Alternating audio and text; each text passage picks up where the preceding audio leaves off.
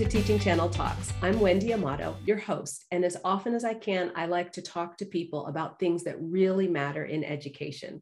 Today's topic is right at the top of my priorities. It's really about caring for the students, the teachers, the whole learning community. It's not about content, subject areas, assessment. It's about the lives we live in education. My guest is Scilla Andreen. She's film director and CEO of Impactful. Scilla, welcome. Thank you for having me, Wendy. You've done so much work in schools. You have your finger on the pulse of the things that matter. Talk to me about how you've prioritized your work and your projects. Oh boy, what a great question. It's interesting. I get asked that a lot. Like, how do you pick the topics, right? How do you pick the people? Mm-hmm. And I, first and foremost, go for things that are interesting to me, that I'm curious about, that I don't know anything about, and yet I'm hearing confusion around me on these topics. Angst, for instance, which is our first film in the mental health collection of mental health literacy films that we've put together. I had a friend who said, you take movies out into schools, whether it's about bullying or empowerment or screen addiction, you need to make one about mental health. And I was like, I wouldn't know how to do that. I don't know anything about it. I wouldn't even know how. I don't think anybody would want to talk about that in a group setting, right? It was more like cuckoo's nest for me. The stigma was very much real for me. And she kept asking me to make a movie about mental health and take it into schools. And I kept saying no. And then I got a call one morning that she had died by suicide. And left her 2 teenage daughters and her husband. And I knew she was struggling, but I didn't know it was that bad. So I dove in, made Angst.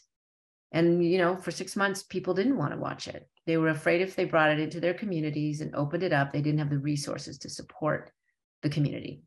And I couldn't answer whether it was going to do that or not. But then slowly schools started to bring it in and screen it and use the companion materials. And it was almost, the data that we got was that it was almost like a collective sigh of relief, that it had a therapeutic effect on the entire community. And then we started to learn around the kind of haloed out into the surrounding community. So we're now actually doing case studies to share with other communities how schools have been impacted by our work. And doing Angst just then led to, when we were filming that, why is anxiety so high? Why is our mental health being so impacted? What's going on? We think it's technology. We think it's social media. So I thought, well, that's interesting. So then I made Like, and everyone was willing to talk about Like, right? Everyone could share about their experience with social media and the addictive design behind that. So, and then of course, in making Like, why are people so mean online when they wouldn't be that way in person? Is it really just the anonymity? What's this mob mentality ganging up on people when you normally would never do that in person? So then we made The Upstanders, which I thought was about bullying, and it really became about belonging. Mm-hmm.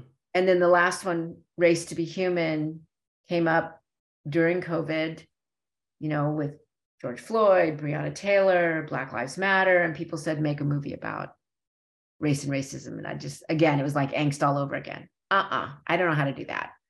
But I was listening in the world differently.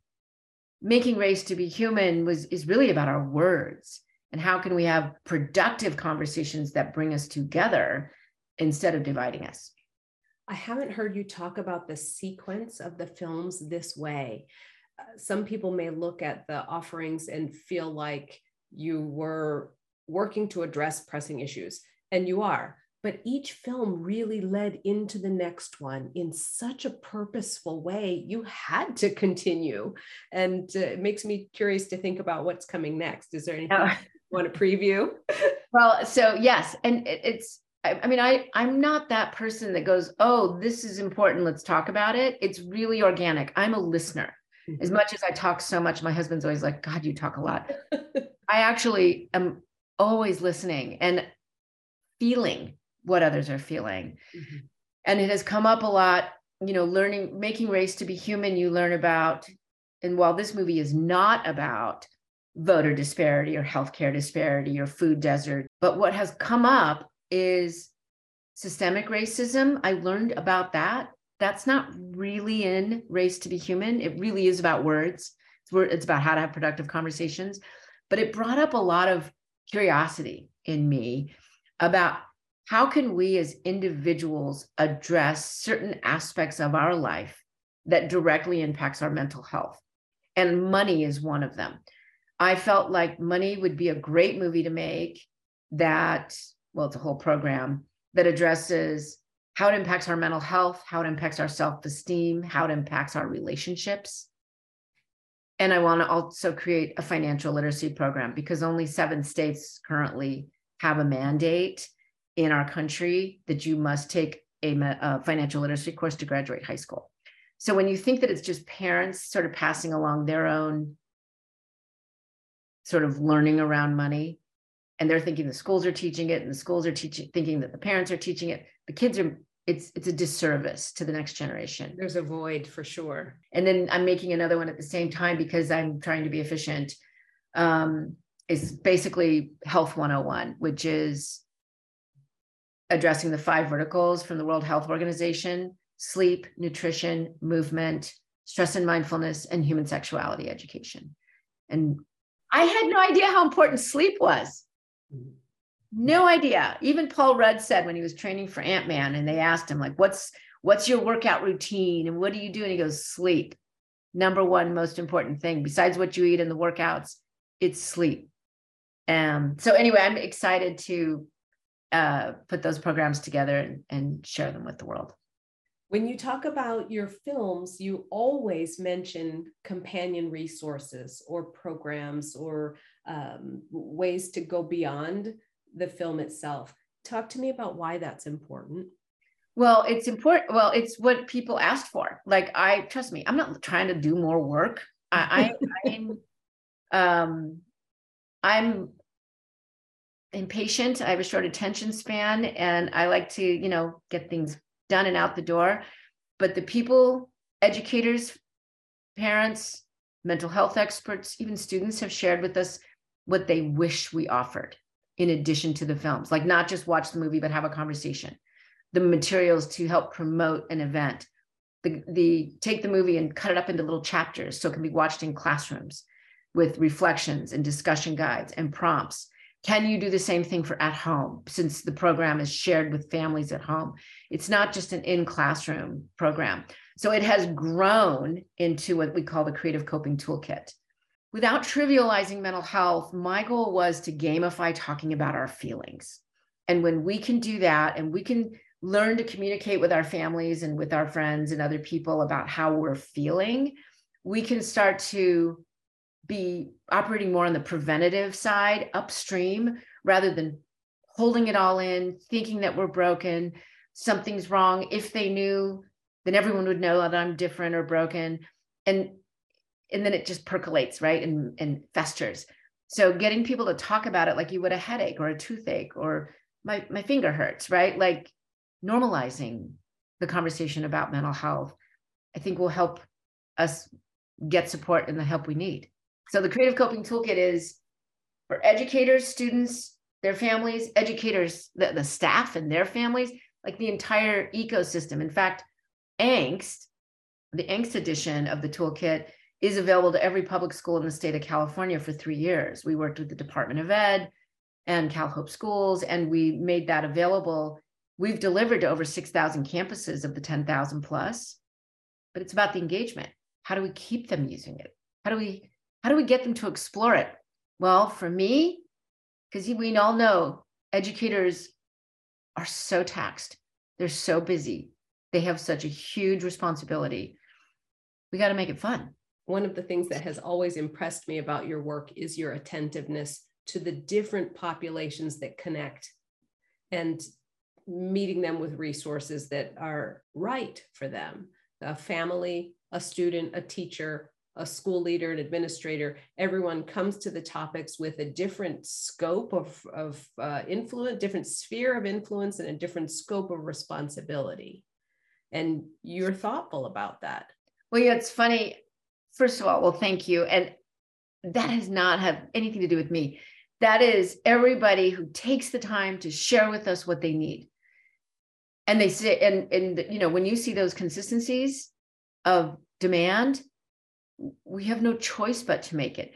I appreciate that you've talked about your own learning and your own growth through each of the projects. Is project the right word? Yeah, project, program, endeavor.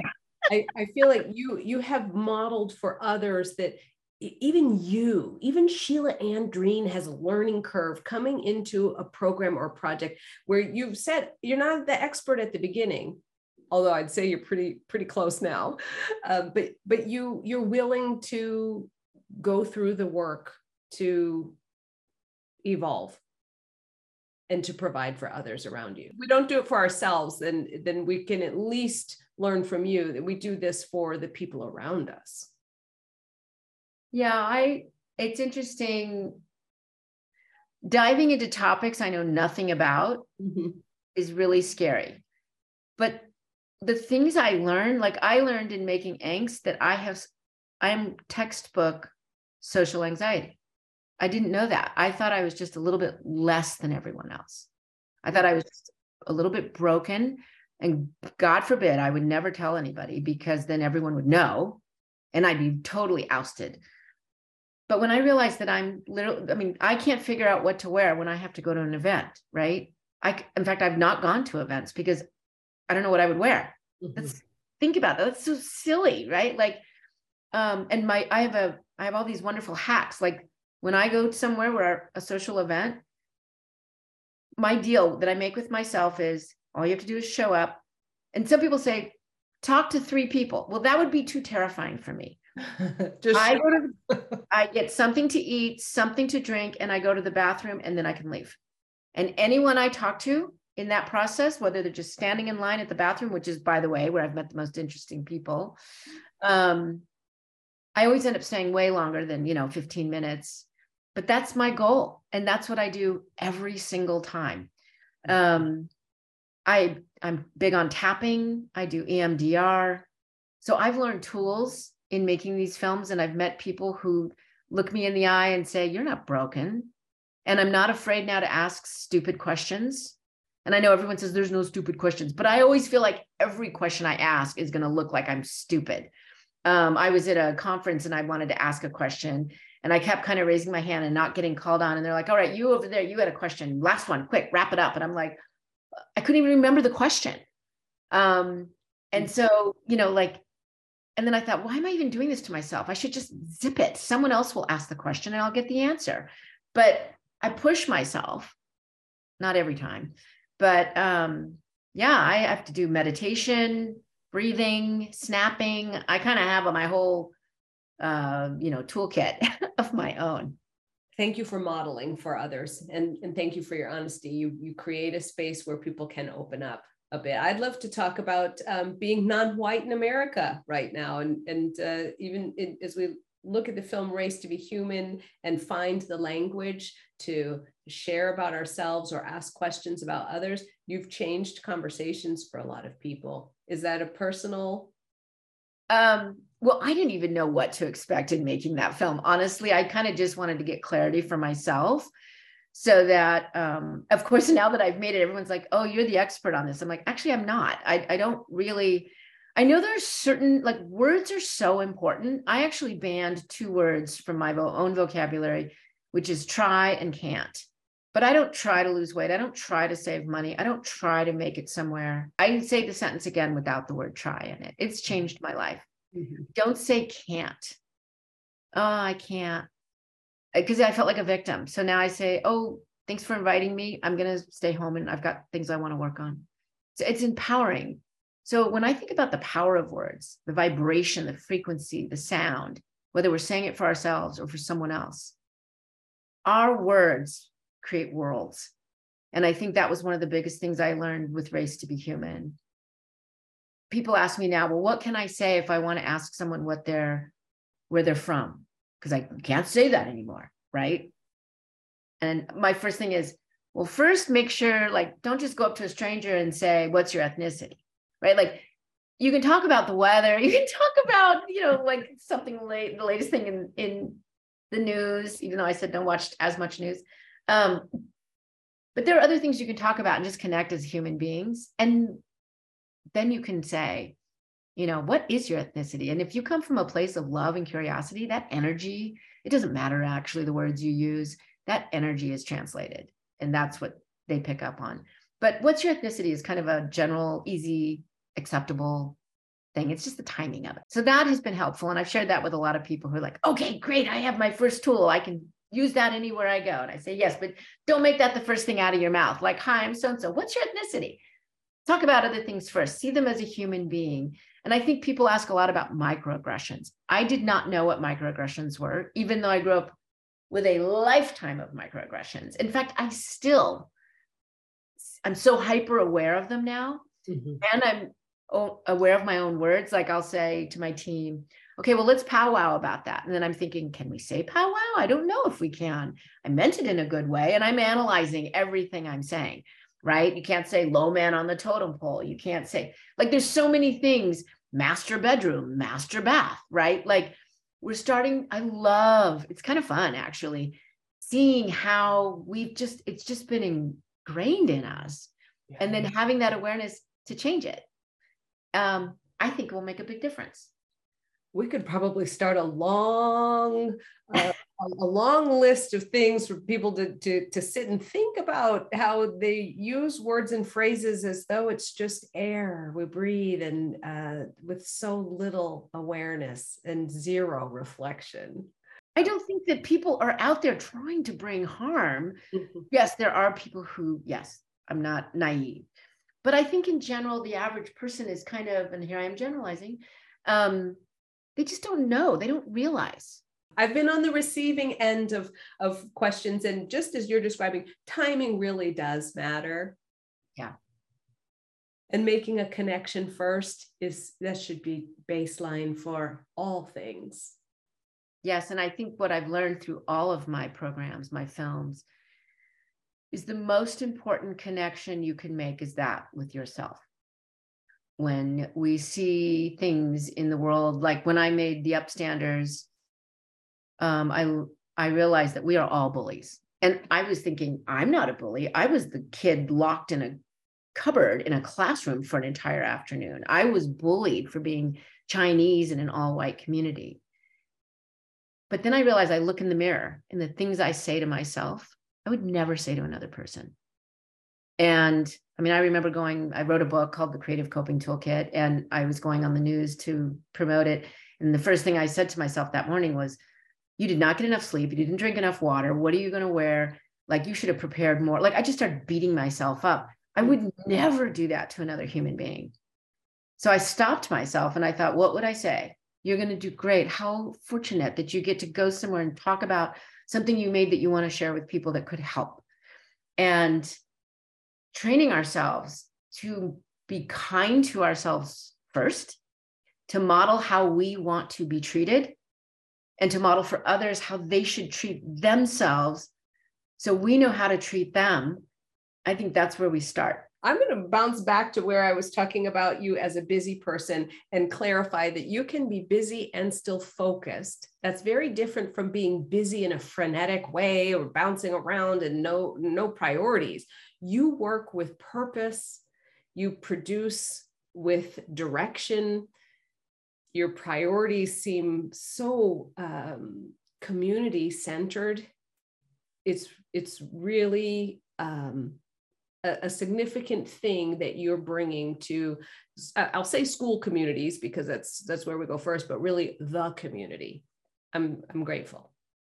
Oh, thank you. I really appreciate that. I realized my life's purpose about 5 years ago. Before it was always like, what do I want to do with my time? Where do I want to like devote this or that? And I realized that in order to think about what that is, I had to understand why I was here.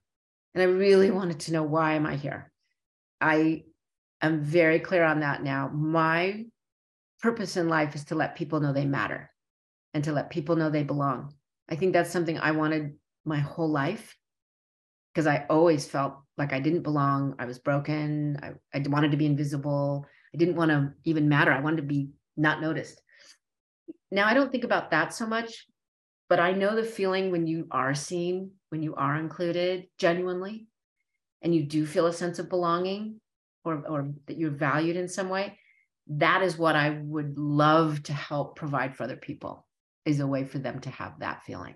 To my fellow educators, I hope that you hear Scilla Andreen when she says that her purpose is to help people know that they matter, that they belong. I hope you feel a little bit more called to your profession and that you're hearing some pathways that you can follow to bring positive change to your community.